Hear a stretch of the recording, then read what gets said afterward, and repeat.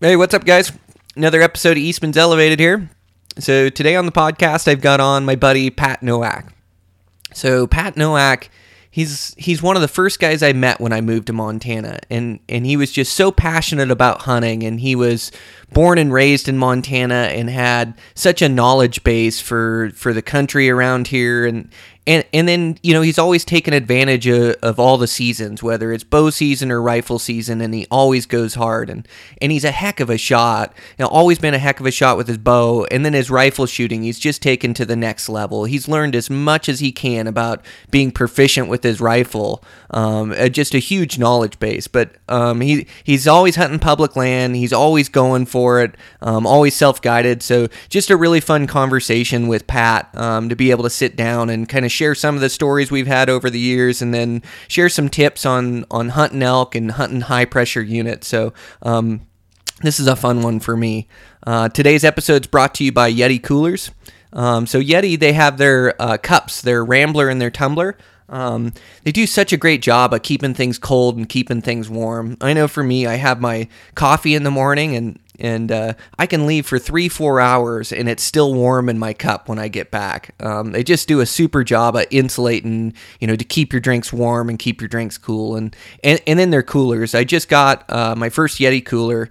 I'm just super psyched on it. I mean, it's crazy how it's going to change how I hunt. It's just, you know, it can keep ice longer, which we all know. But now, like a block of ice, I can go on a week-long adventure, and I don't have to worry about my ice melting or keeping my food refrigerated. And so it's really going to help me out on some of my adventure hunts where I'm hunting out of my truck. So I'm just really excited to use it. And then it doubles as a bear-proof container. So you put a lock on either side, and then you're legal for all national forest to store your cooler in the back of your truck or at your wall tent, and bears can't get into it. So I think that's a really cool feature that Yeti does. So thanks to Yeti for sponsoring the podcast.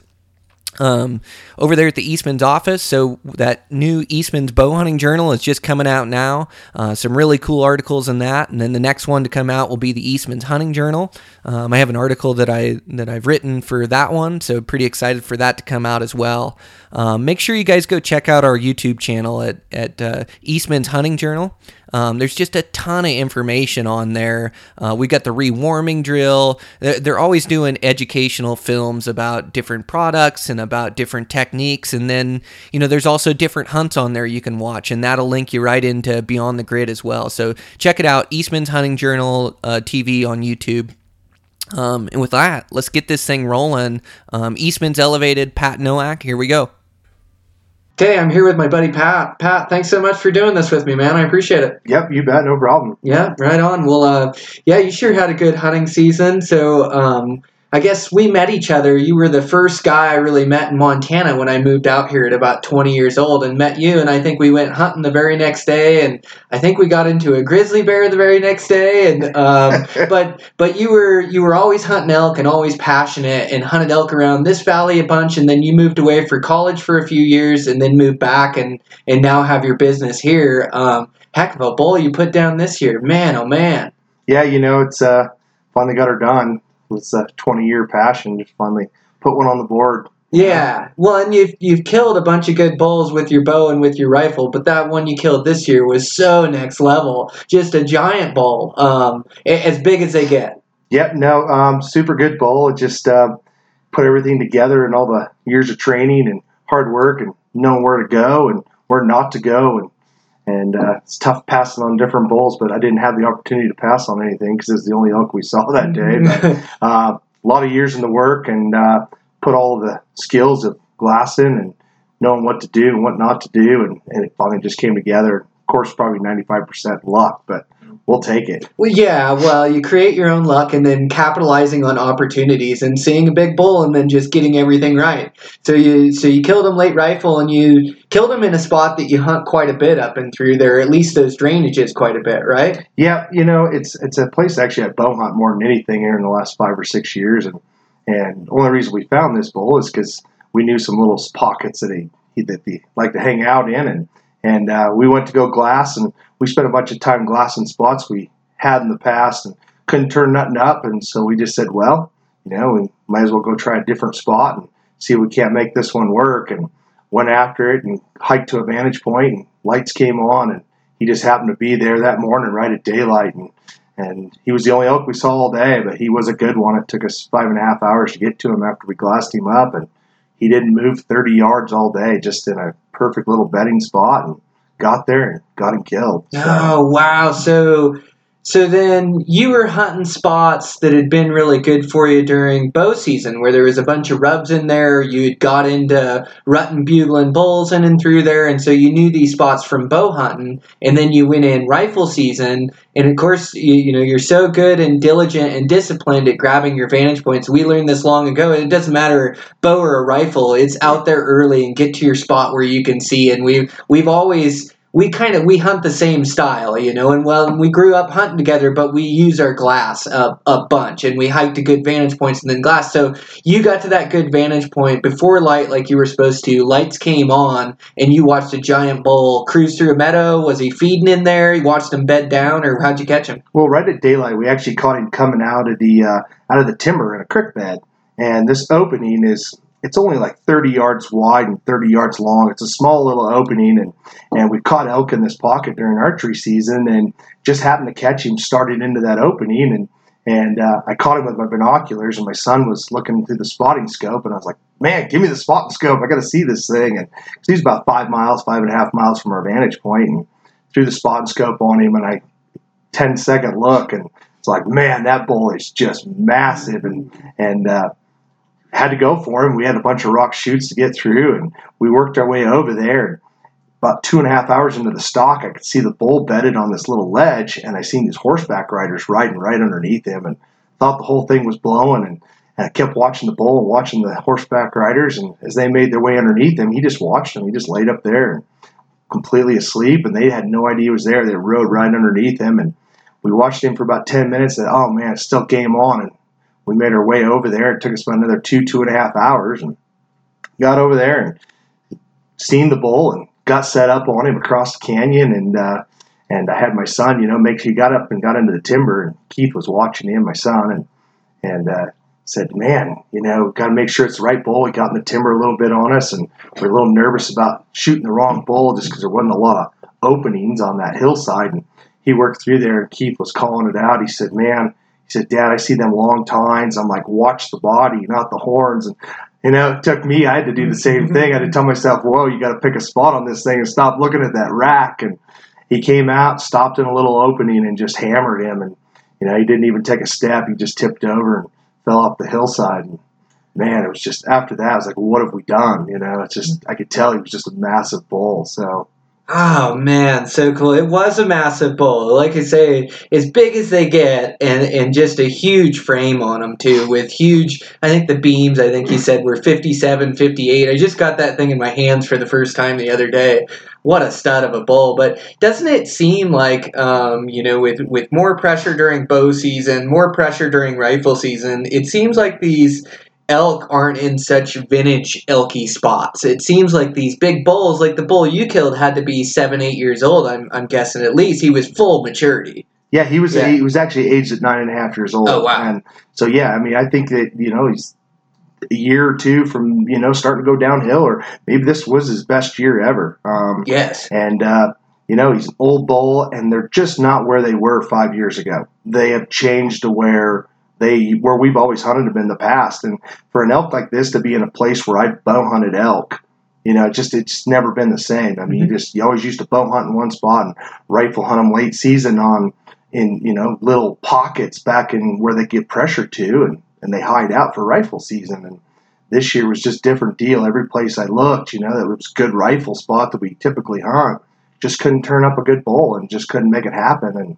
And here he was in a rut spot. Mm-hmm. And, it's like we've talked in the past, and you always get these elk that you say a big mature bull can live on 2 blades of grass and a sip of water. And it's no kidding. I mean, when they can live on a little opening, he had this whole little opening, it was just littered with, droppings and places he'd been, and he just lived there. Mm-hmm. I mean, I had no doubt that this bull lived there until we shot him, and he left the, rut got over, and he left and he found a place to live and he stayed there. Mhm. I truly believe that bull was living in that area for a while. Yeah, well, and they get so beat up and run down during that rut, and then after that rut, that post rut, that's the toughest time to hunt them, and that's when we get a chance to rifle hunt them out here in Montana. But you're right, they just go into a hidey hole where they just don't get bothered, they don't get pressured, and then they just live in there, and they're just trying to recoup and put on some more weight for the winter. But the toughest season to hunt them, and yeah, what I meant by that, like finding them in those hidey holes, is like.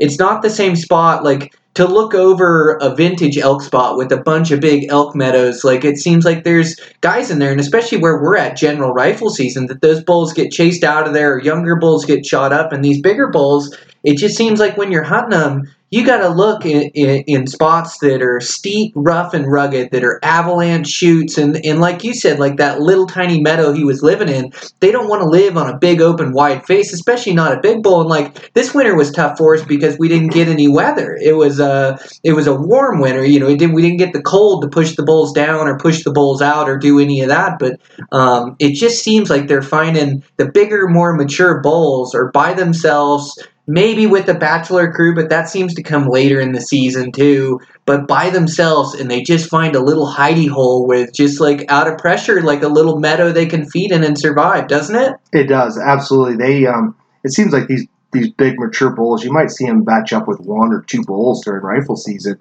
It's not till it seems like drop end up on the wintering grounds that you see these batchy herds of 30 or 40 bulls. It's just a big mature bull. In the last 5 years, it just seems like it really spent a lot of time with a bull here and another bull there. And they find a hidey hole off the beaten path, and they just absolutely live there. Mm-hmm. And they're in the hidiest little deepest hole. If they have a little bit of water and a little bit of grass, I think they just live there. Mm-hmm. I don't think that they move around as much as they do, the rut, of course, and even on the winter ranges. Mm-hmm. I think they figure it out, and they know 5-6 weeks they just are going to hidey hole up and not move. Mm-hmm. Well, and like you say, like the last 5-10 years ago, where we'd find elk during that season, they're not there anymore. You don't see them in there anymore. Like even some of our backcountry spots, like you remember yours and Stacy's bull that you shot off that one creek drainage and those openings of that spine in there that I helped you pack out. Like that was a go-to spot, and it's still a good spot for bulls and a good spot for elk, but it seems like they get pressured out of there, where now this drainage in this spot that was so good to you and I is good for me in bow season in there, a bunch of bow seasons, and I know you bow hunted it, and then rifle season was really good to us in there, but good luck trying to find a bull in there now. Like you just don't see many in there, They just find other places. They feel the pressure in there. And any place that you have an access point that guys can get to and you can get a horse trail to, like I don't know, you don't see those bulls there the same as you used to. At least it seems that way to me. That's absolutely true. It's 100% true. It's funny because clear back when we first met, we packed out those first two bulls off that ridge. We actually named that ridge after Stacy, named it Stacy's Ridge, and just to keep all the locals from knowing what we were talking about. And, that's right. And keep it that way. And but no, it's become just a high pressure spot. And yeah, it used to be a go-to spot. Man, you could go there and find bulls and pick through them and go, God, I'm looking for a big mature one, and you'd have in a 6-7 day hunt in there, you could see 30, 40 different exactly bulls. Yes, and that is absolutely not the case now. You're just, if you catch a batchy herd of bulls or a single bull on it during rifle season, you're like, wow, a few bulls in the whole drainage, not exactly even just right. Stacy's Ridge.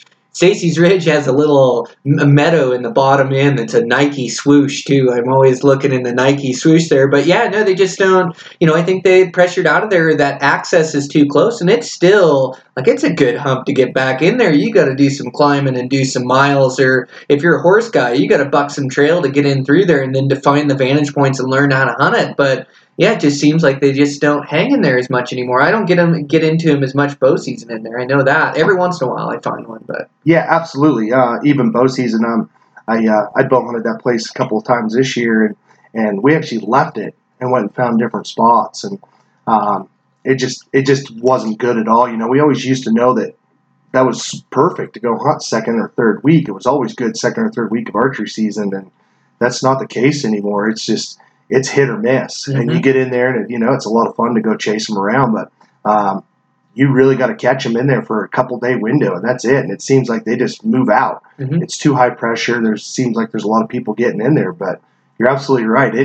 It's a good 7-8 miles to get in there. Mm-hmm. Guys pushing hard. And they get in there and hunt them and push them around, but yeah, it's not a guarantee anymore. Yeah. Sure. Well, and to be successful in any elk hunting, elk they move so much and they travel like a different circuit of feeding meadows, and it just seems like elk, like you hardly ever. I guess your bull, you found one bull, and he was living in there, and that's where he was. But it seems like you find one elk and you find more. Like you find a spot that the bulls like, you're going to find more bulls in there. Especially in September, very rarely do you run into one group of cows and a bull. You run into a party or a rut fest in and through there. And, I think when you're hunting bulls, you got to just, you got to keep the mindset. And especially, we're talking a general season, high pressure unit that anybody can have a tag in. But, I think the way to go about it is just like you do, where you keep a good attitude, and every day you're headed someplace new, and you go into that drainage, you go check Stacy's Ridge, you check that drainage, see if there's any elk in there. The party may be going in on there. I know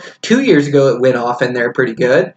At least that's what I heard. I didn't get into it myself, but you hike into there, and if you don't get them in a day or two, then you're in the next drainage and you're in the next spot, and you just keep finding those vantage points and keep glassing until you can locate them. It seems. I think you need to be prepared to push. If you're not willing to cover country and glass and keep relocating elk, you're going to run out of elk to hunt on this Mm-hmm. general tag, and that's anywhere around home here.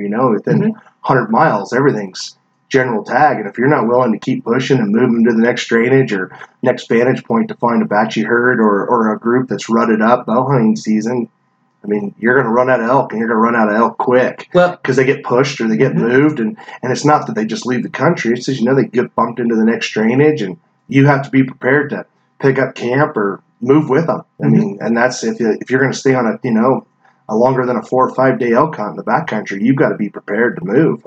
yes. And follow elk around. That's just they're high pressure public land elk. Well, and you even the best elk spots have zero elk in them a lot. Absolutely. You go into a spot that's money, that's been the best elk hunting you've ever seen in your entire life, and sign all over, but you miss it by 1 week. You miss the timing of it, and that goes for bow or for rifle season, but you miss the timing, and that place can be empty, all you hear is crickets. Yep. Well, or you go in there and you're into the biggest rut fest you've ever seen, and I try to tie it to timing, at least in the bow season, like you were saying, second week it's good in there. Yeah, we always used to know second week it was good in there, and it varies a little bit, but you can kind of get your timing of where those elk are at and which drainage, and then every 5 years you'll just throw a wrench in the mix and your timing will be off in every spot. But yeah, that's what when I was hunting a bunch of different spots down and through here, I had the timing of where it was good first week, where it was good second, where it was good third, where it was good fourth. And if you didn't go into those spots during those weeks, you didn't see many elk in there. So it's even the best elk spots in the world don't have elk in them all the time. It's a matter of having a network of those spots that you can go hike into and look at and then find where the party's at. Yeah, absolutely. If you don't have a backup plan for the backup plan for the backup plan, you're in trouble. You're not elk hunting. You're not elk hunting, no. And and things have changed. There's a couple of spots we've always hunted and had good luck, and we knew the pattern. And this year, I helped an outfitter friend of mine do a little, 3-week 4-day deal, and there's spots that we hunted on certain weeks, and it was no good. That we had hunted in the past for the last 20 years, and I kept telling them, "Yep, no problem. We'll get into them just perfect." And first day in, it was like, "Whoa, there's no elk in here. There's always elk in here." And had to move, and we moved to a different spot, and it's like, "Whoa, this is never good." And second week, and there's 30 head of legal bulls and 300 head of elk, and it's just a rut fest going on. You found the party. And found the party, and it's in a spot, it's in a spot that we'd hunted in the past. Where you killed that bull with your bow? Is that where you're talking up in there? Yep, exactly right. Okay, Yep. right on. We That's a cool drainage in there. That's good rifle season in there too. It's always good rifle season, and I haven't rifle hunted for a couple of years, but it's always been good rifle season, and we always knew that first week that was the place to hunt. For archery season, it was always great in there. And we were in there, late second week, beginning of the third week, and it was just an absolute rut fest. And there were so many elk in there, and the clients that were there, that they couldn't believe it. This was their 30th guided hunt, and the guy said, "I've never seen so many elk. I've never heard so many bugles." And he was like, "Usually we like to leave by 3 and home for dinner." And he's like, "I couldn't leave the woods. It never heard so many bugles in my life. And I was like, all right, let's stick around, And man, it was a good hunt, and it was fun to do. And I went right back in there after for myself. And, it cleared out end of third week, and it seemed like they just moved. They're gone. I was like, got to go relocate them. And they were in spots we used to hunt second and third week. They moved into fourth week. And it's like, okay, wow, it's just changed. Wow. It's a different deal. But it's like we said, if you ain't glassing, you ain't moving, you ain't elk hunting. Boy, isn't that it? Yeah, you're either into elk or you're not, but you got to just keep covering country, and you got to keep looking and believing that you're going to see elk. You can't walk into a drainage and kind of half-ass and not glass all the way. Or the minute you start thinking you're not going to see any elk, you're probably not going to see any. You got to just keep going in there, just looking at every spot and looking at every meadow, and then all of a sudden there's a big bleach blonde bull out there or a group of cows or whatever it is, and they feed in meadow grass in that spot you're talking about. That's the most epic, big, south-facing feeding feature, with all those micro drainages going up. It's such a cool spot. And then in the rifle season, a lot of times they like to be on that north side and that thicker stuff in those avalanche chutes and smaller openings on that north side. But that's a cool spot in there. And you shot that bull in there. I remember we backpacked in there. You came in and shot that really nice 6-point with your bow in there. Yep, it was actually opening weekend. And the day before opener, we had, just boatloads of bulls. They were going off, right? 300 head of cows in there, and there was a couple of big bulls, and we were pretty excited. The next morning, we couldn't put it together, but day two called that bull right into us, 34 yards, and stuck him, and that was my first good bull. That was 15, 18 years ago, and made it happen, and that was an absolute.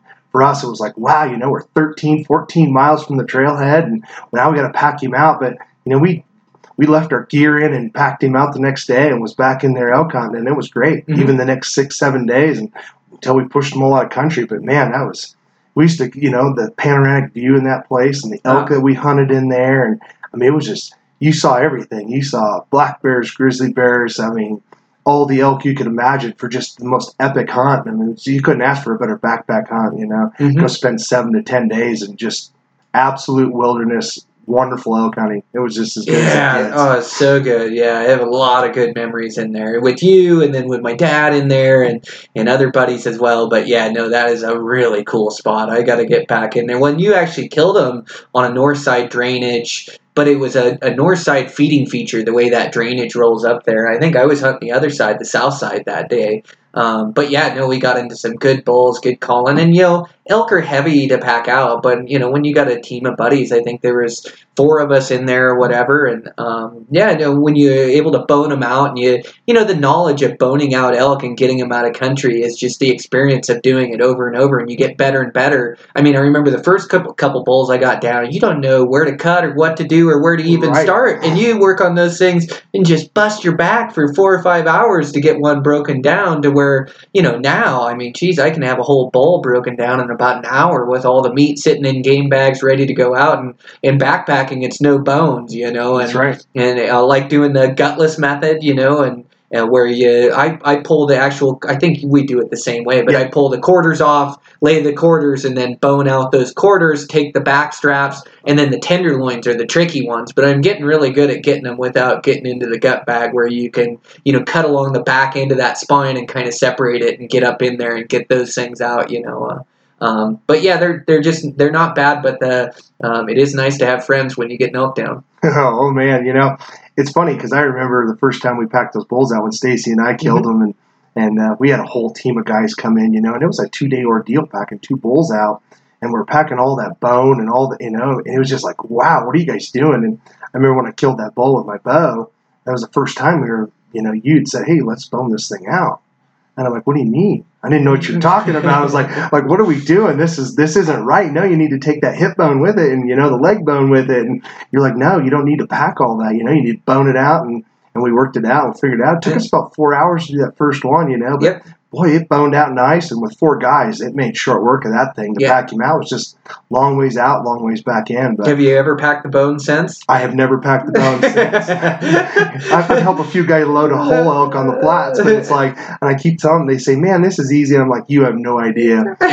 We were packing bones and backbones and rib bones and everything else with us out, and game changed. Mm-hmm. And you had a heck of a pack out on your bull this year. By the time you guys ended up killing him, he was quite a ways back. And that head and horns are so heavy, aren't they? And like anymore, I like to carry a bone saw with me where I can skull cut them. Like I like a European bull mount, but I do not like carrying those heavy heads out. Like they're heavy. Absolutely, miserable heavy, and we were 8 miles from the trailhead. It was 16 miles plus round trip. And when my son was with me, we brought out, a quarter and a bunch of boned out meat.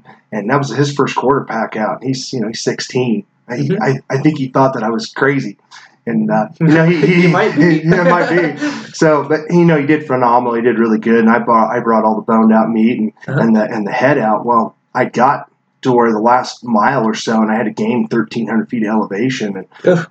I stopped and cut the cape off, and now I'm paying the price for that and trying to get a cape. But, it was tough. Yeah. And that's a lot of weight. And those capes are heavy, especially when they're not dry like that. They're wet. They add a ton of weight to your back. As much weight as you can imagine. I just couldn't believe it. I'm like, with all my gear and some of this boned out meat and this cape, and I'm thinking, man, what have I done? Now I know I should start shooting little ones, But it was... you earn them, that's for sure. You earn elk, and I say that they're not that bad to get out with buddies, but they're a grinder. They're elk. You get a lot of meat. Elk makes the total difference for my family. Like if we don't get an elk, we don't make it through the entire year on wild game. We've got to supplement somewhere. So I can't kill enough deer to keep up. Like you probably could if you filled all your doe tags, but it seems like it takes 3 or 4 deer to equal an elk. It's amazing how much good organic meat you get off an elk. And so those things are the difference maker. But you got to earn every pound of that stuff getting it out. And the last couple I've shot, the pack outs haven't been bad, but this year I had a cameraman help me, and so there's a couple of us. But year before it was a solo pack out, and even not being that far on a solo deal, and I've done it a bunch of times, it was grueling.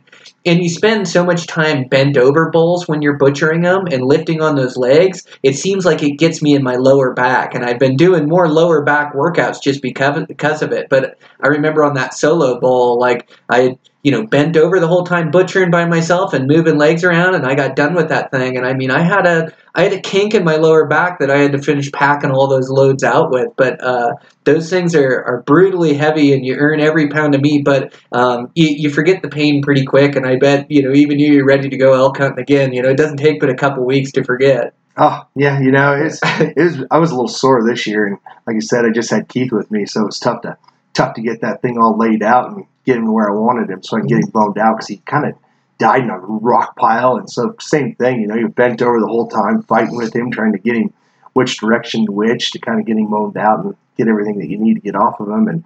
I was exhausted for sure. That was a lot of work. And I tell you, the more mature bull that you kill, it just seems like, I don't know what they're eating, but they seem to put on a lot more weight.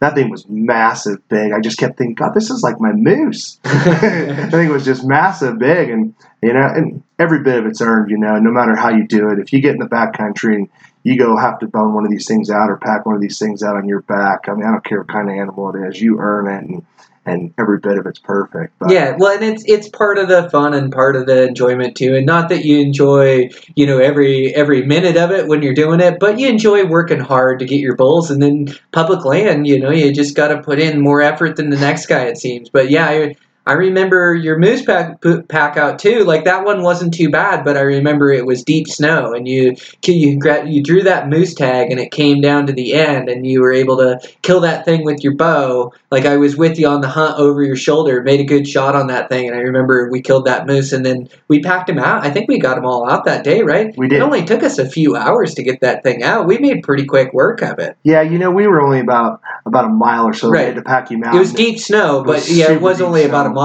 And those legs on those moose, that's one we did leave the bone in on because we were close enough. Oh, that's right. And we were like, man, even maybe we should have boned this guy out. It was close, and we thought, well, let's quarter him out and bring him out. Well, them legs are so long, you're dragging him over downfall, and in that deep snow, that snow is 2.5, 3 feet deep.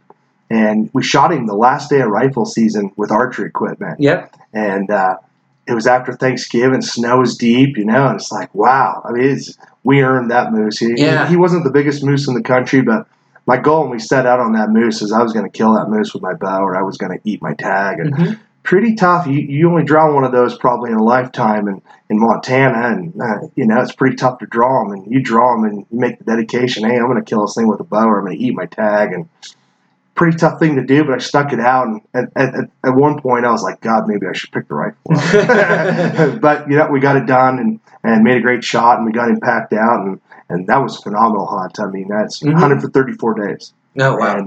And I wouldn't change any of it. And went on a couple of really long expeditions. We went on a 10-day and 11-day hunts. And I packed my bow and had another hunting partner, Jake, come with me on both those trips, and got to see some really cool stuff. And it's funny, we were hunting moose and we heard a growl, and I kept going, God, I know it's a moose. And Jake's like, I don't know, I think it's an elk. And we got up there, and all of a sudden he starts bugling, but he just growled the whole time. He never bugled till we got close, and we got up there, and it was a ginormous bull. He had like 80 head of cows. It was early October. It was October 1st, as a matter of fact. Oh, bow season. Bow season, and I'm sitting there with my bow, and Jake's over my shoulder, and this bull came in, and he was just a touch far, and Jake's not a bow hunter, He kept going, shoot that bull. I'm like, no, he's not close enough, and wait, and we waited on. I turned and looked at him and said, no, we're hunting moose.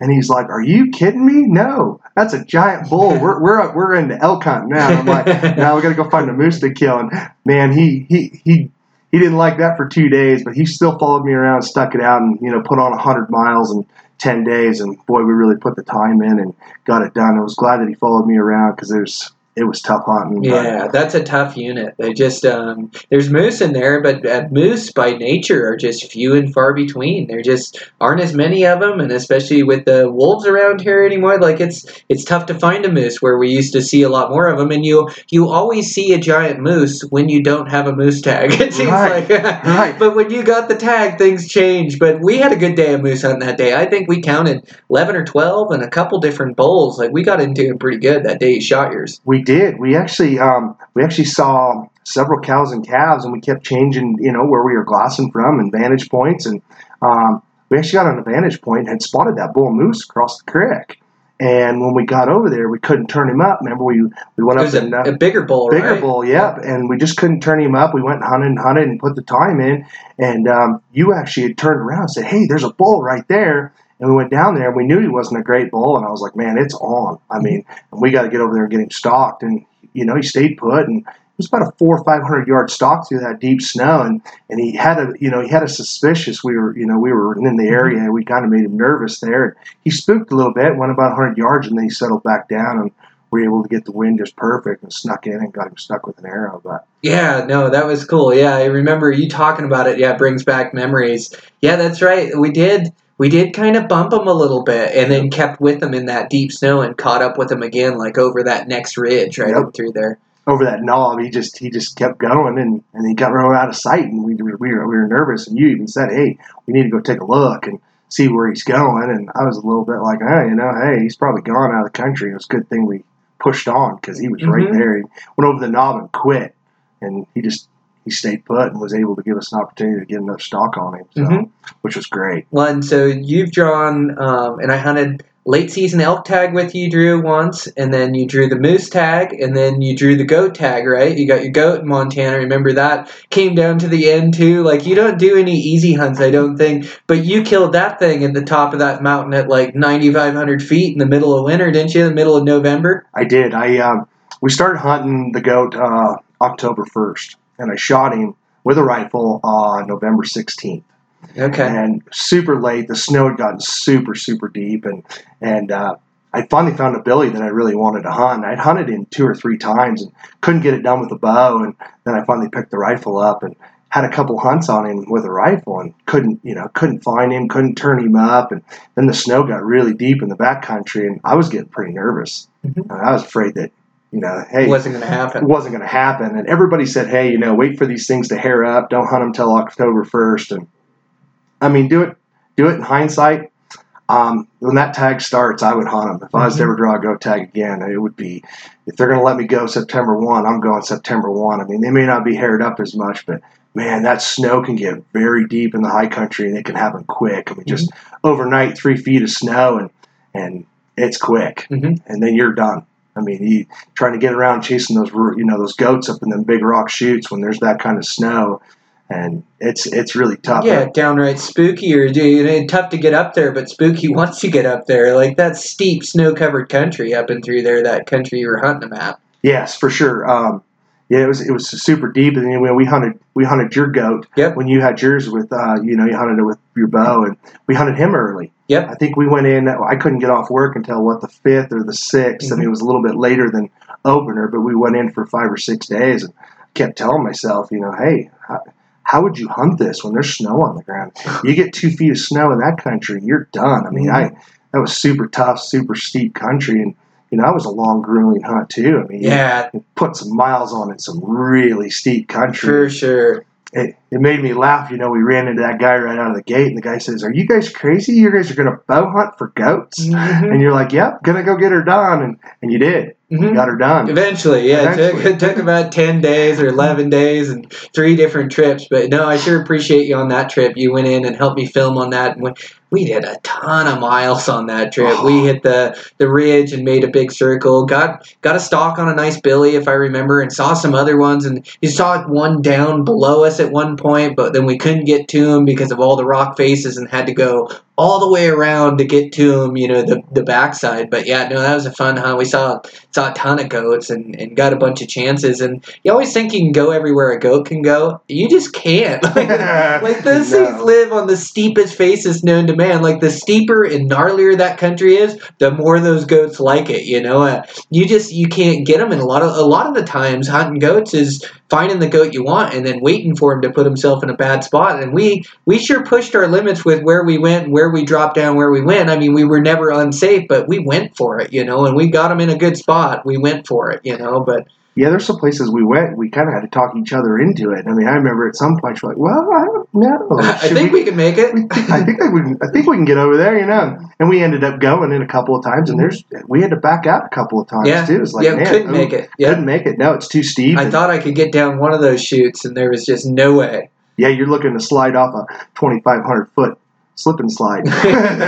No way. Yeah. But yeah, no, that's a fun hunt. Well, and so you do really good. You're good. You take advantage of both seasons that we have here in Montana and other states too. I know you hunt Wyoming and some different places, but you really do a good job at taking advantage to all the seasons that they offer us. And like that late season bowl is one of the funnest seasons. Like that's almost like an elk rut to me, to experience that late season with a rifle and the deep snow and hunting those late rut bulls. That's an experience all in itself. But you've done really good at being really proficient. You've always been a great shot with your bow. And then, lately, or at least in the last handful of years, you've really worked on your rifle and your shooting and your accuracy with your rifle. So, I mean, I don't even know where to start with this, but now you've gotten so into it. Like you are the guy that everybody talks to, me included, if I've got any questions on long range shooting. And long range shooting kind of gets a negative persona on it, but long range ethical shooting and practicing, same thing with a bow. Practicing at 100 yards makes you better at 60. Same thing with a rifle. Practicing at those extreme ranges that you shoot at make you way better at those close shots. And that's, a lot of credit. And a lot of the reason why you've got this giant bull that's sitting down at your shop and your goat, and you were able to close the deals on that because you are so proficient with your rifle. So to the average guy out there, I know long range equipment is expensive, but where does a guy start with an accurate rifle when he wants to get into some longer range shooting? You can just about do anything that you really want to do with inside your means. With a factory rifle, with custom rifle, I mean, you can make this thing as advanced as you want. There's so many things that you can do. I mean, we got guys now that have successfully made, 4,000-yard shots, and it's all about your equipment. I mean, you can just about do anything you want. This really started with me sitting on your front porch shooting archery equipment. I mean, the bows got faster and faster, and we're like, hey, let's try this. And you hold over, and then all of a sudden everything, people started coming out with moving sights, and it was like, wow, if a guy can do this with a bow, a guy can do this with a rifle. And I know you and I played with that for several years before the sights, moving sights were available, and it was fun. And it was something that we didn't do in the field. It's something we did at our house at a Target, and it was like, wow, this is cool. And Challenge yourself. And challenge yourself. And, and I remember when a 40-yard shot was something that was unheard of. Mm-hmm. And then next thing you know, we're shooting your 3D decoy out there at, 65, 70 yards. And it was, we thought we'd done something. And, and you look at where they're at now, you see these guys shooting 150 yards and making accurate shots on a 3D decoy. And it's the same thing with the rifle, and we got into it. There's always that idea that you got to watch out for of ethics. You can beat ethics up for days and days and days on what's ethical and what's not ethical. And I had a guy tell me one time that if you practice it, you can make that shot in the field. Mm-hmm. And I thought, well, he's probably right. And we just kept pushing the envelope. And there's so much equipment nowadays that you can download programs onto a smartphone or in some sort of a PDF that you can, take into the field with you. And it takes all the math out of the equation, mm-hmm. and kind of made it easy for you. And they've made rangefinders, beyond the limits of what it was 5 years ago. I mean, you have rangefinders that'll go 2,500 meters and give you very accurate readings and over. And so you can do a lot. A lot of guys, they think that they got to go spend $10,000 on a custom rifle. And don't get me wrong, custom rifles are amazing, and you can put an amazing scope on them, and you can make these shots. But the time you put into it is going to be what you get out of it. I mean, it gets down to where you have to know your bullets, you have to know your powders, you have to reload, you have to go practice, in all conditions, mm-hmm. hot, cold, steep angles, up, down, cross canyons, reading wind. And any long-range shooter that's done it for a long time, whether it's archery equipment or rifle equipment, will tell you that reading the wind is the most treacherous thing on shooting. Mm-hmm. And it's hard to do. It's extremely hard to do. And you can practice, and still miscalculate a wind by 3-4 miles an hour and miss a shot, mm-hmm. whether it's at a target or at a shoot somewhere or on an animal. Mm-hmm. So that's where, a lot of people play the ethical, the idea of the ethics. And that's what I try to tell people is, if you have variable winds, you have changing winds, maybe you shouldn't take that shot. If you know that the variances are there, whether it's, 400 shot, 800-yard shot, or whether it's archery equipment or rifle equipment, you shouldn't take that shot if you question yourself at all. Mm-hmm. But if you know that you can dope that wind and you can make that shot 100%, and that animal is sitting there and it's very, very, he's not moving around, he's not feeding a bunch, and he's very low key, and he's not moving, you bet. If it's a high percentage shot and 100% in your heart that you can practice that and you can make that, absolutely, please do. Mm-hmm. Well, and not everybody's created equal. You talk about archery and rifle. I mean, the guy that takes his bow out a couple weeks before season and shoots and says, well, ethically, I'd never take over a 35-yard shot or a 30-yard shot. And yeah, that's probably about right for you and how much you shoot. But to a guy that shoots every day and dives deep down the rabbit hole of archery to figure out everything from front of center to point weight to fletchings to tuned bow and then you're shooting every single day and practicing that muscle memory and you're practicing during the wind drifts and the different shots. Yeah, that animal stands out there at 65 and gives you a broadside. You better believe I'm running an arrow through it, But not everybody's created equal, and same thing with the rifle. And so, I think you bring up a good point. Is you can go so far down the rabbit hole with archery or with rifle, but the most important thing is to keep learning, but spending time with your equipment, just learning your equipment inside and out. And I know for me, when I was rifle hunting, it's those seasons when I would run, and probably sounds silly to you, but I'd run 100 rounds through my rifle, practicing,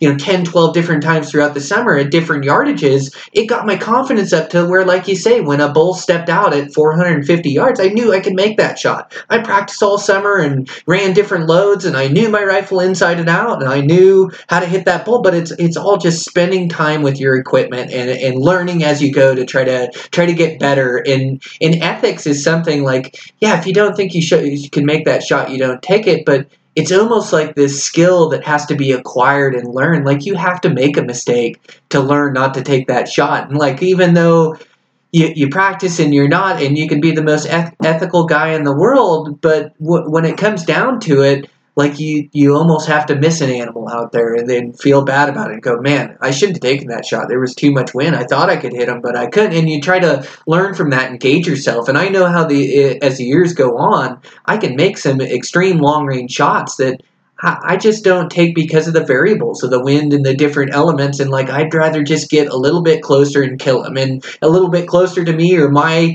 kill distance is different than everybody else's. But you just kind of learn that over time. You've got to build your own ethics, it seems like, as you go, For sure. No. And it's funny because I get the question all the time. I get people that'll show up and say, hey, will you teach me how to shoot a long range rifle? And that question, I mean, they should be asking themselves. Because you can take any hunting rifle that you want to go out and you want to hunt with, and just like you said, practice. Just like you teach a kid, hey, the best thing I can do is show you hands-on how to hold the rifle, where to shoot, how to hold it, all that, and just tell them to go shoot. Mm-hmm. I mean, they need to go shoot, and they need to shoot in the variables and shoot, in different shooting positions, real life positions, different ranges. Practice those, and if you practice them, the better you get and the more your confidence rises, and you can make that shot in the field if you've made it 10 times on the range, at all different shooting positions and different wind variables, you can make that shot, and that's when you take it. I think you're exactly right. Well, I try to tell people, I have people that I set rifles up for, and I help, get them doped in, and so they understand, that the rifle's set up and ready to go. And when I send them out to go shoot, they say, well, I put it on the bench and put it on the rest, and it shot great. Well, yeah, I shot it 3 times. And I try to tell these guys, I said, listen, put yourself in an uncomfortable position. Lay down, shoot prone. Shoot off the bench, that's fine.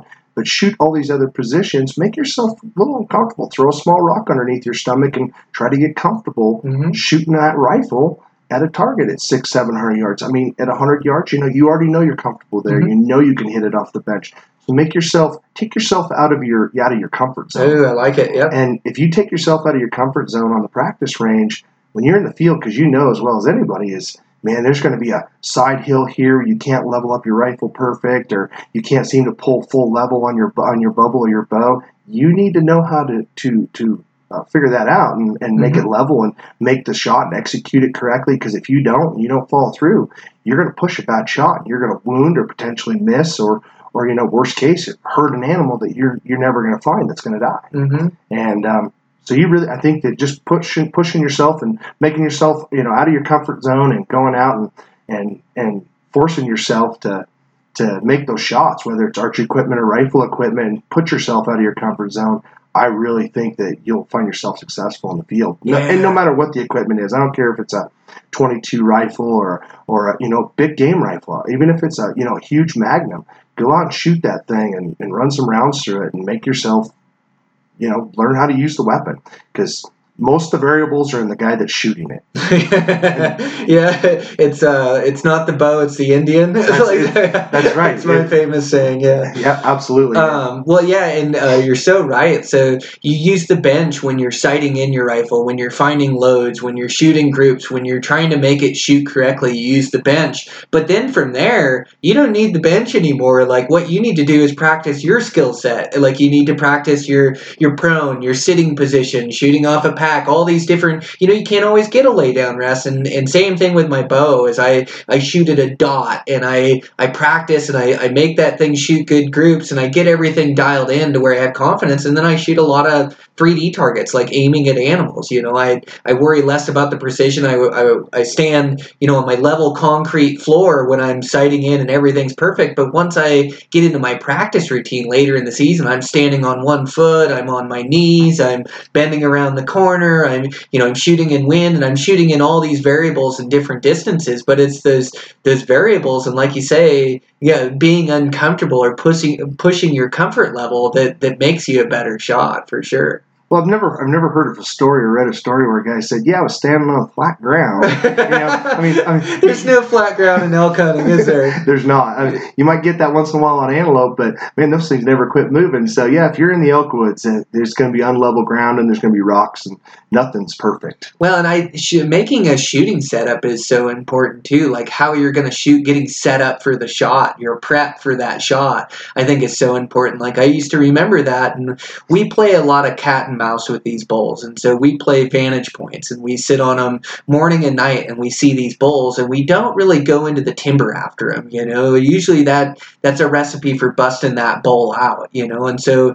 usually, like your case, you had your big bull bedded and you could see him and you knew he was there and you were across the hillside. Like, yeah, you bet if you got the exact position on him. But a lot of times these bulls and bucks will disappear into the cover, and we won't go in after them. We're hunting them in their feeding feature. And so what we'll do in the morning is if we see a bull go into the thick timber, we'll set up on them and let them come out in the afternoon. And so when you're setting up, like, it's important to get your pack set up and how you're going to shoot. And you always try to shoot for a lay down position if you can. Your next position is sitting, and it depends how far you are, but you need to, take 10 minutes and get set up how you're going to shoot, so you don't got to do that right in the moment when that bull walks out. But getting your shooting set up, I think, is pretty important too, don't you? I do, absolutely. One thing that I try to strive to people, especially on rifle shooting, is always keep your head on your rifle. It's kind of like a follow through. And I used to have a major problem with doing that. And my buddy of mine, Jake Ship, he used to always tell me, "I'm going to duct tape your head down to that stock on that gun." So you get your follow through, and you finish your follow through basically, and you see where your rifle's aimed when you keep your head on the rifle. And I try to instill that in my kids, and even sometimes, I get myself excited and want to look above the bow or look above the rifle, and you need to make sure that you, like you said, when you set up and you're shooting and when you're doing those practices, this is the biggest thing, is always making sure you're following through and keeping your head down on your gun so that you know that you're getting a good follow through. But absolutely, the setup is everything. Mm-hmm. But if you don't practice those setups, they're not going to work for you in the field. You're always going to be uncomfortable and you're going to be struggling to get set up correctly. And it's something that needs to be practiced. Absolutely. Yeah. And I like to, you get your front set up. I know you shoot off a bipod. A lot of guys do, or you can shoot off your back in that prone position, but it's so important to get those back elbows down or in a sitting position, locking yourself into that position and getting something to brace off that back elbow. Is that what you try to get to? I do. Absolutely. Yeah, for sure. Well, and so talking to a rifle guy, like, now I got to come clean with some of my habits. So, like, I wanted to ask you one question with your head to the stock. So when you're talking about that, like your follow through, like you're talking about executing your shot through your scope and keeping your head down on your rifle, glued to your stock as you shoot and execute, and then looking back through your scope to see the report of the rifle, like just keeping your head down, not pulling your head off the rifle. Is that what you're talking about? That's correct. Okay. Try to keep your head on your rifle, and I know with the bigger magnums, it's super, super tough. We use a pretty heavy rifle, and muzzle brakes on the guns just because of that reason. If you can keep the recoil down a little bit or as much as possible, if it's not beating you up, the better it is for follow through. And it's nice to be able to follow through and see where your bullet hits or where your target's at. I always try to keep my head on my rifle because it seems like it keeps me on my target better. Mm-hmm. And especially in the long range shooting, it seems like I can actually catch the vapor trail, catch the hit in the scope where if you don't have a spotter to call your shots out. It's really important to have or find a way that you can get your follow through your own scope so you can see where your rifle or where your bullet hits. Okay. Well, and just good form, right? If you pull your head off, like, you can pull your shot as well, right? Keeping tucked into your rifle is a good follow through after the shot. Very true. Okay. 100%. Yeah. It's just like with your bow, getting a true follow through with your hand, and letting that bow fall away, and getting a good follow through. Yeah, it makes a big difference, especially in the long range, because it's just like anything else. The further you're shooting, the more important it is to get a good follow through and be super stable. Yes. You don't do that, at a couple 100 yards, it's not going to probably make a whole lot of difference to be 2 inches off. But to be half a minute off at 1,000 yards, you start talking the difference of a vital shot or, getting back in the guts or getting into a bone that you don't want to get into, or you may not knock that animal down. Yeah, bad form magnifies the further you get out there, whether it's a bow or with a rifle. Yep, absolutely. So, okay, so I'm glad I got you here. This is something I want to ask you about. So I do a lot of dry fire practice. I really like dry fire practice, getting in positions and squeezing on the trigger with the scope. So I've read multiple forums and tried to read if it's bad. Like, I have my kids practice that a lot because they're not so familiar and they don't get to shoot, 100 rounds a year or whatever. And so we do a lot of dry fire fire practice, and it helps them get into their shooting position. So I say, lay down position, aim at the 3D target, and then I have them squeeze on the trigger as their scope's moving around. And they've learned really good to not try to pick your spot and aim now and go now and try to make it happen anytime. Like, that's my biggest mistake with the rifle over the years, is getting too excited and slamming my trigger as soon as my crosshairs hit where I want. But dry firing practice, do you do any of that? I do a ton of right it. on, good. I thought you were going to tell me I'm ruining my rifles or something. That's what I was expecting. I've heard different gunsmiths say different things. That it's hard on the firing pin, or it's hard on your bolt, hard on the spring inside the bolt. We do a ton of it. Mm-hmm. I make my kids do it, or I have them do it. My wife does it. We'll set up on the kitchen counter and make sure that the gun's empty, of course, and we'll sit there. Not loaded, huh? Not loaded. No, okay. No, that's bad. That's real bad. All right, gotcha. Just to prevent an accident, Yeah, for sure. We do that, and we'll set up at the kitchen table, and I'll set them all up and get them all squared up, and make them level the rifle up, and close their eyes, open their eyes while they're all set up to make sure that they're in true form, and they'll sit there and dry fire. And that's something that we do on every animal before we take them. Oh, okay. In the long range deal, we have always dry fired on our animals before we pull the trigger. Always. Oh, wow. If you get in a hurry and push a bad shot, that's exactly what you're going to make, is a bad shot. And I learned that from other people. I didn't learn that myself. It's not self-taught. I had a buddy that told me that over and over and over, that take the time, because if you push a bad shot when you're going to make a 7, 8, 900 yard shot, you're gonna push something you don't want to push, and you're gonna end up either missing that animal or you're gonna end up wounding them or making a bad shot that you'll regret. So the biggest thing is we set up, we make sure the rifle's true, we make sure that when we dry fire it a couple of times on that animal, that the crosshairs don't pull off the animal, that you're not canting the rifle or pulling the rifle out of level or pulling the rifle off that animal or into a non-vital spot. So we'll dry fire 2-3 times, or if you're not comfortable, something didn't feel right, do it a couple more times. And if you ain't got the time to do that, we just don't take that shot. Oh, I like that. So, I'd like to implement that to the guys that I rifle hunt with. I'd love to have them take those longer dry fires like that. It's just going to work on their trigger control, their execution, and it's going to ensure that they're executing right in their practice, which means the very next time they're going to execute correctly and put a perfect shell in it. And I have them aim and pre-aim and try to keep that target on it. I know with my daughter this year, she had to make a little bit longer shot than we had practiced, but I knew it was within her skill set. It was like 225 or right in there. We couldn't get any closer, and it was a buck, and so it was just like, man, you feel comfortable with this? Here's the lay down rest, and got her in her position. She had practiced and put a perfect shot on that deer, just put it right in it. But I really like your tip of dry firing on animals. That's a good one. Well, and you're doing it right. You're having them dry fire. You're having them practice. And the biggest thing is that I try to tell people is don't give a kid an oversized rifle. Once in a while, and I've seen it several times where dad will go sight in a big Magnum or a 30 caliber rifle, and then they take their 12-year-old kid that weighs 110 pounds hunting, and then that rifle beats them up. And then after that, they got the flinch down real good because they're afraid of that rifle. And I'm guilty. I did it with my oldest son, and we first started hunting, and it's like, take him out, and I'm like, yeah, you can shoot this 300 Ultra Mag, and that's absolutely was the wrong thing to do, and give him that rifle, and he built a really bad, flinching habit, and we had to go back to the 22 and just 200-300 rounds of just 22 practice, just over and over and over to get him to quit flinching, and he suffered from that for a couple of years, and now he's got her, he's got her pretty dialed, and he's got her down. He's down, good. Yeah, he's shooting good, but. If you give a kid a great big rifle and you don't give them the practice where you're dry firing and you don't give them the practice on the range, it's gonna show up in the field, and that's the last thing you want to have to deal with. Okay.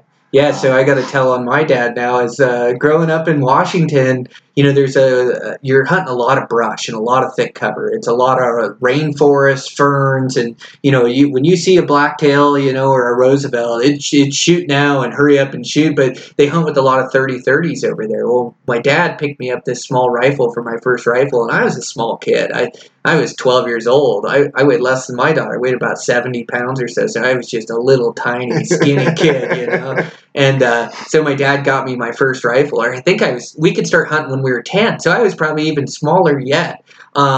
And my dad got me my first rifle and brought it home and said, "Yeah, son, I got this good deal on this rifle for you. We're going to go out to the range and sight it in. Here you go. Here's your new 375. I hope you like it." So it was an open-sighted 375 lever action. And, and my dad's a great hunter and a great teacher over the years, but it's just what we knew for brush guns over there, And so he got me that gun just so I could shoot deer and elk. And it was like the stock was small and it fit me. And the first time I shot it, tipped me over backwards off the table, like off the shooting table, tipped me over backwards onto my back. And so, like you say, I had to get over that flinching habit as well. But yeah, no, I like your tip, having those kids start out with, and really rifles, it's more about accuracy than the actual shooting a big bullet at them. And if kids shoot a rifle accurately, that's going to be way better than trying to step up their caliber. And I know I've got my girl's shooting a 7mm08 with a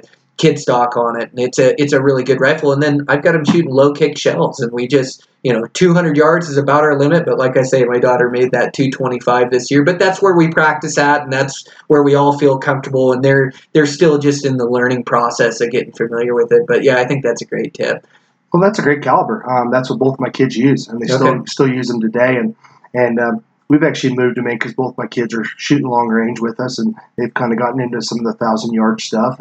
And we moved them into 6.5 by 284 and a 260, which is same recoil area of the 7mm08, a little bit higher BC bullet, so they can do some stuff that they can't do with the 7mm08.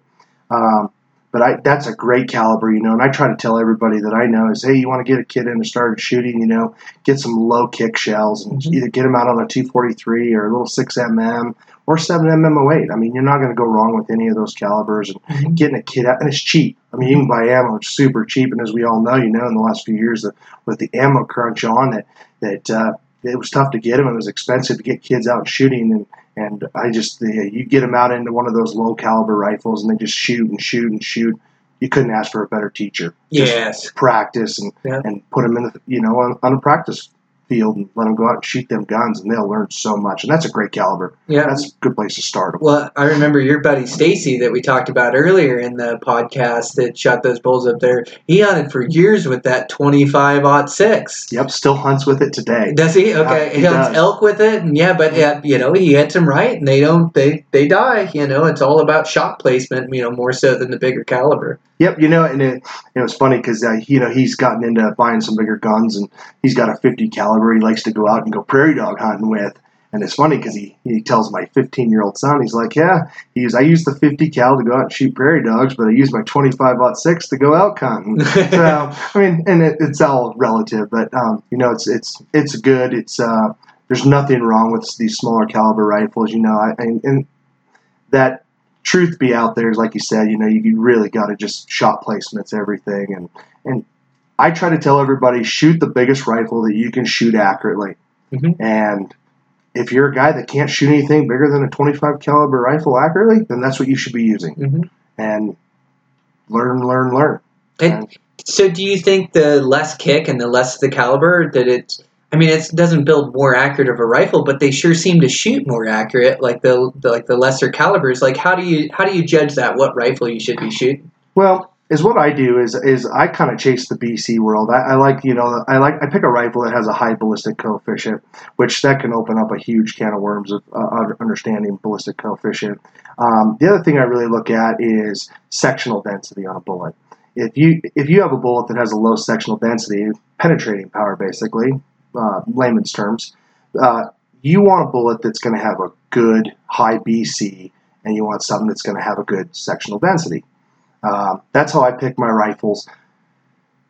The biggest thing is you can get into 338, 408s, 375s that have these huge BCs, but that's just too big of a gun. I mean, you can make those heavy guns with muzzle brakes and silencers and stuff like that so a kid can shoot it. They absolutely can. But you start talking about packing around a 18, 20, 25-pound rifle, and that's just too much to pack on these 7-10-day backcountry hunts. So is what I try to look for is something that's mid-range, something that's got a good BC, that I can get a good, variable, different bullets that I can shoot and practice with, and I find a load that I like, and take that gun hunting. And I try to stay around that 12 to 15-pound range rifle. just because we do so much backcountry hunting with them. I see. And there are some states too that you cannot exceed a weight limit on your rifle. Okay.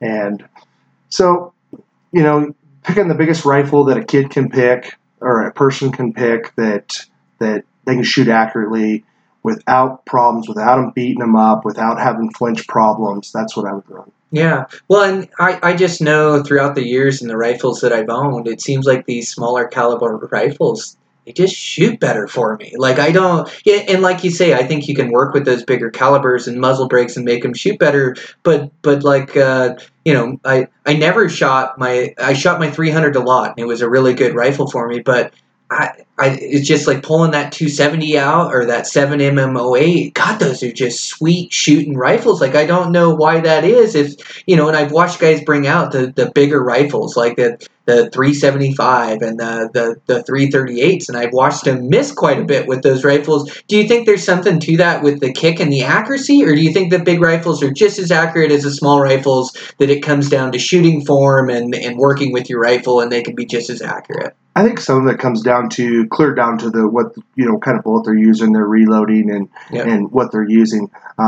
I've seen guys that could stack 10 rounds on top of each other at 100 yards out of a 7 mag, and then do the same thing with a 243, and then same thing with a 338s, 378s. Okay. But if you take a factory rifle, and my personal experience is you can make a 243 or something off that case, like a 7mm08 or the 308s right in there.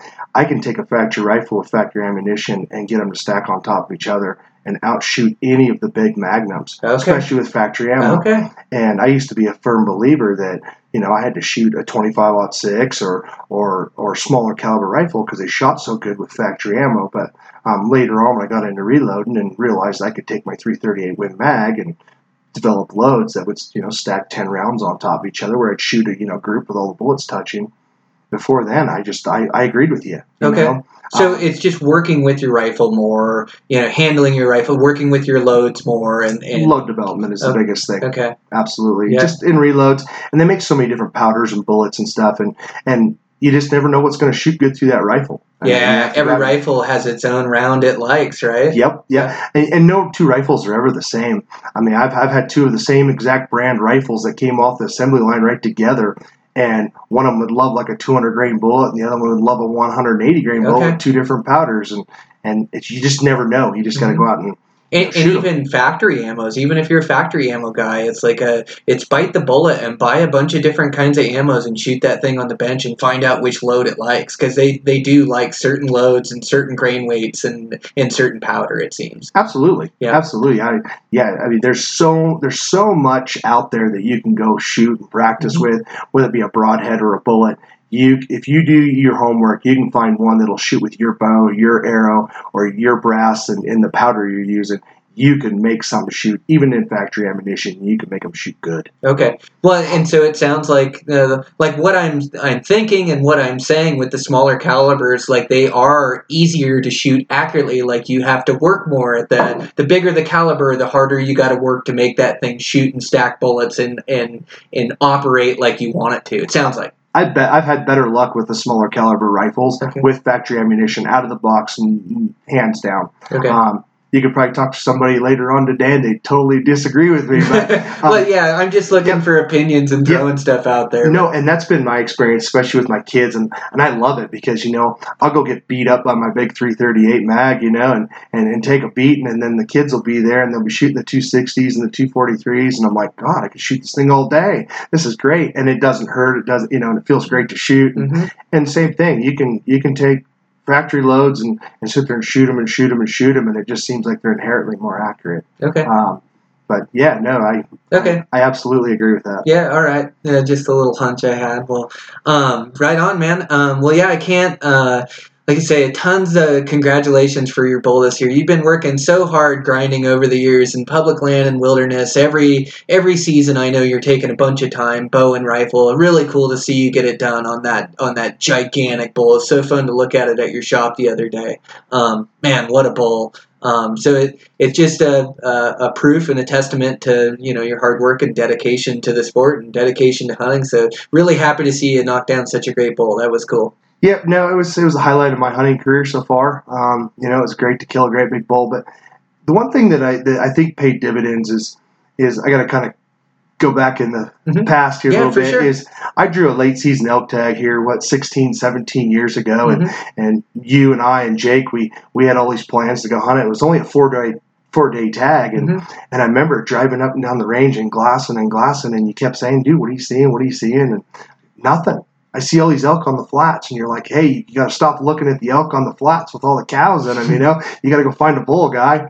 And you loaned me your scope, and I know I had really poor glass at the time, and you gave me your spotting scope for 3 weeks, and took off and went with that scope, and it was good glass, and it was like, wow, it was a world changing, thing for me in the hunting or my hunting life. So, anyways, we took that scope and I glassed for 3 weeks and happened to start turning up some really good bulls, and thought, wow, we're gonna get something done here, and that's what started my glassing. I mean, before then, if you'd have told me, hey, you need to go spend hundreds of hours behind a spot scope or glassing through good binoculars to find what you really want to hunt, I'd have told you you're crazy. But no, absolutely, and that's where it all started. Was, hey, you've got to put a ton of time in glassing, and you got to use good glass, or you're not going to turn up the elk or the deer that you want to hunt. And that started, 15, 16, 17 years ago, and that's been the changing for me in my hunting career. Whether it's rifle season, archery season, I don't care. I pack my spotting scope. I know it's heavy, but I pack that scope in bow season, rifle season. I don't care. Shed season, my spotting scope, if I go, it goes with me, and I live off that scope.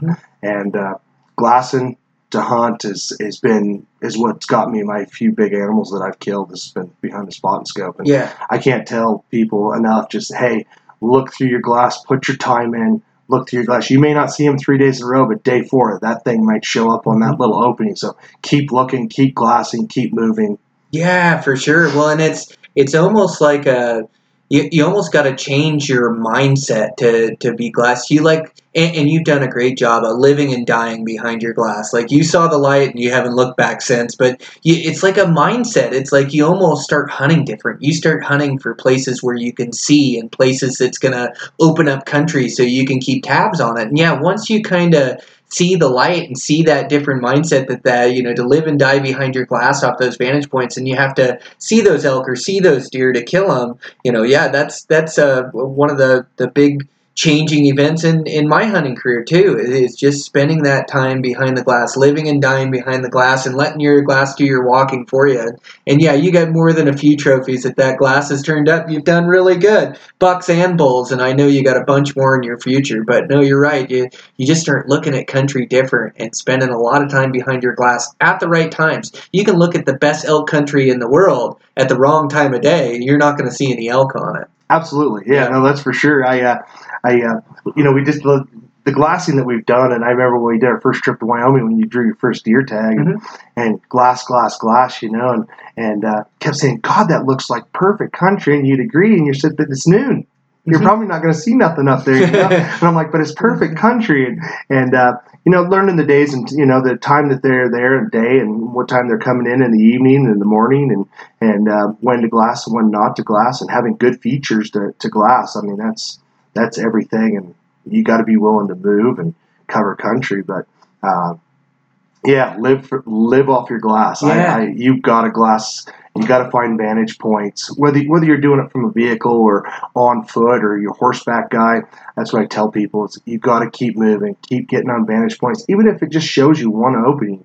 I killed that great big bull this year on a little opening, and this opening was like 30 yards by 30 yards, and you wouldn't think anything could live there for more than a day, and it looked like he'd been living there for a month.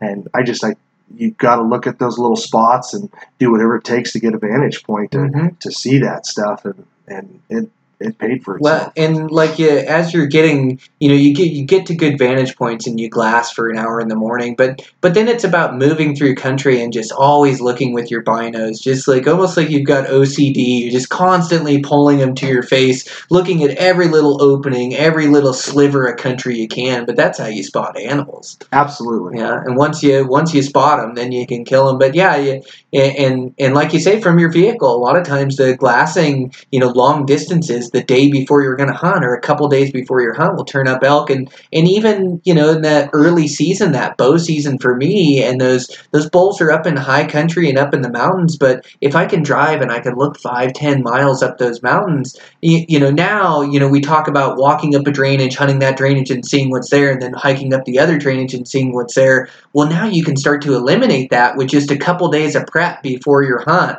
You look at a bunch of different features on the mountain, and then you see a herd of elk up there. You see a batch of elk doing their deal. Maybe you can't even tell if there's a good bull in there, but it's telling you there's elk in that drainage. And usually where you find one, you find more. And so, yeah, that spending time behind your glass, even at extreme distances from highways and from vantage points, dirt roads, and things like that, will really tell you a lot. Like, that intel is so important coming into a hunt. Yes, absolutely, and I don't know what your opinion is, but it seems like the late season rifle tags seem like they're tough. Mm-hmm. They're super tough, and you may go spend 8-10 days behind glass and never turn up a good bull. Mm-hmm. And you just got to be committed to keep driving or keep putting miles under your feet and covering country. It just seems like them things they get in some little hidey hole and just disappear. Well, and it seems like, during our general rifle seasons now, like having a spotting scope and glassing is no secret. And so there's a lot of guys doing it. And so I think, looking at those easier features of the features you can see, I think those bulls get seen by somebody, they get in there, they get shot and get bounced out of there, to where now when you're driving the range in places where we used to see quite a few bulls using this technique that we're talking about, looking at long distances, which works and is effective, but it seems as we get into this new age of hunting, now you can't find elk on those slopes because people have seen them and gone up there and busted them out. So now it's about like getting back into country and grabbing vantage points back into country and kind of looking back in there to locate elk. It seems like. Absolutely, and we've discussed this a couple of years ago. The opening faces were just empty places that we've been committed to for years and have been very successful hunting them, and they're just empty. Just there was no elk around, and we talked about maybe we just need to get where the elk were at to glass back into the next drainage over or the next feature over, and we'd find vantage points behind where we typically hunted elk. And, we turn them up. It's like, wow, they're just another vantage over and then the next hidey hole over and there's elk there. It's just they've moved and they found, secondary feeding features to go spend their time because they have been bumped and they've been hunted. Well, yeah. You're hunting high pressure public land animals and I think it's a ton of fun and I love it. I get a kick out of it, but it's a learning curve every year. It seems the minute you think that you got them figured out, they humble you very quick. Yeah, for sure. They do. They humble you. Yeah, just when you think you got them figured out, you don't. But you did have that one figured out this year. But yeah, you're right. It's glassing those features or working into those features. And two, it's glassing the right spots at the right time of day. So we talk about hunting them in their feeding features and glassing open meadows and open parks and avalanche chutes and different things in that morning and night. Well, during the middle of the day, I've got into really glassing in timber, like getting on opposing hillsides where the timber kind of opens up to me and I can glass it. And I did really good this year muley hunting with my dad, is glassing into these burn spots and these thick timber in the day. But during that middle of the day, you can still be productive. You just try to find vantage points that'll open up that timber and bedding features. And you never know when you're going to look in there and see a bleach blonde body and there's your bull that you've been after, but glassing the right spots at the right time of day. Well, absolutely, because that bull stayed in his bed until 12:45. We saw that bull at daylight, which was about 10 minutes to 8 is when we saw him walk out. When he went to bed, we were on the move, and he bedded down within a half hour after daylight. And he never moved his bedding until we got over to him, and I shot that bull exactly at 12:43, and he was just coming out of his bed just before before we got there, and so until that sun really beats down on them or they get uncomfortable or some reason, I don't know why they get up and move when they do, but that bull stayed there, and he must have felt very comfortable and very safe because, like I said, there's some horseback riders that had rode right underneath him, and I could see him the whole time. So if we wouldn't have seen him when we did, a guy could have spotted that bull at 10 o'clock in the morning on that little knob, but it just happened to get lucky and catch him go bed down and knew he was there. And I just kept pulling up my binoculars and being able to see that he was there. The whole stock in there made it great for us as far as stocking in on the animal. But yeah, you just never know when they're going to lay out on a feature and spend the day there. Killed a lot of elk that have stayed out on a feature till 11 o'clock in the morning. So yeah, absolutely, you never want to give up and stop for sure. But was he bedded in the timber? He was bedded on the edge of the timber. It was a little knob that was sitting right against the timber, and he was in the open. I mean, there wasn't a tree within 15 yards of him. It was where he bedded the whole morning. Okay. And I was a little surprised he laid out there like he did. Kept thinking, God, if you keep laying out there, somebody's going to shoot you. And but he did. He laid out there and gave us the time to get over there and get the job done. And that's been something I've been reliving since. I mean, it's been just 3 months of, oh my God, I can't believe I got her done. And it's definitely my biggest bull to date. And on a public land unit and a high pressure unit like it is, it was amazing to get it done. And I mean, 95% luck. If you make your own luck, you push hard and you push hard. But it was cool to get it done on a great big bull. And I relive it every day. I get to come in and see that bull, and I'm like, God, what would I do to live that again? But it was super fun. I mean, it was just it was fun to have my son with me, and I had some buddies come help me pack it out on day 2 and finish the pack out, and had to go back in on day 3 and pick up some of my gear I left behind. Just it was too heavy. I couldn't do it. But 3 days of that, and every second you go, God, is it worth it? And absolutely. I mean, just you couldn't ask for a better hunt. And this year being as warm as it was, I was actually surprised at where he was, and maybe that's why he was on a little knob in a ruddy area, or an area that they spend during the archery season. Because I'd never seen elk there this time or that time of year. I mean, once in a while you get a big batchy herd of bulls that would pass through, but they'd never stay. They'd never live there. So I mean, it was pretty cool to catch him where I did, and he was all by himself. It was the only bull we saw in the whole hunt. And when we were packing that bull out day 2, when I had some buddies, we actually did see another elk, but it was the only other elk we saw for 5 or 6 days. So pretty fortunate to get it done on a giant bull and on a high pressure unit like it was. But yeah. So how fast was your pace with that thing laying out in the open, that giant bull, and you had all that distance to cover? Like, I can only imagine you about killed yourself and about killed your son trying to get there. So we had several little rock chutes that we had to cross, and you know how noisy them rock chutes are, and you're trying to get across them, and I kept turning around, and Keith, shh, be quiet. And he's, Dad, you're making the same noise I am. And at one point we were about 3/4 of the way over there. We're going across a chute, and Keith said, Dad, I gotta stop and tie my boots. I'm like, you gotta do what? I just thought I was gonna lose that little window just because he had to stop for 30 seconds to tie his boots. Like, come on, son, hurry up, get them boots tied. We gotta go.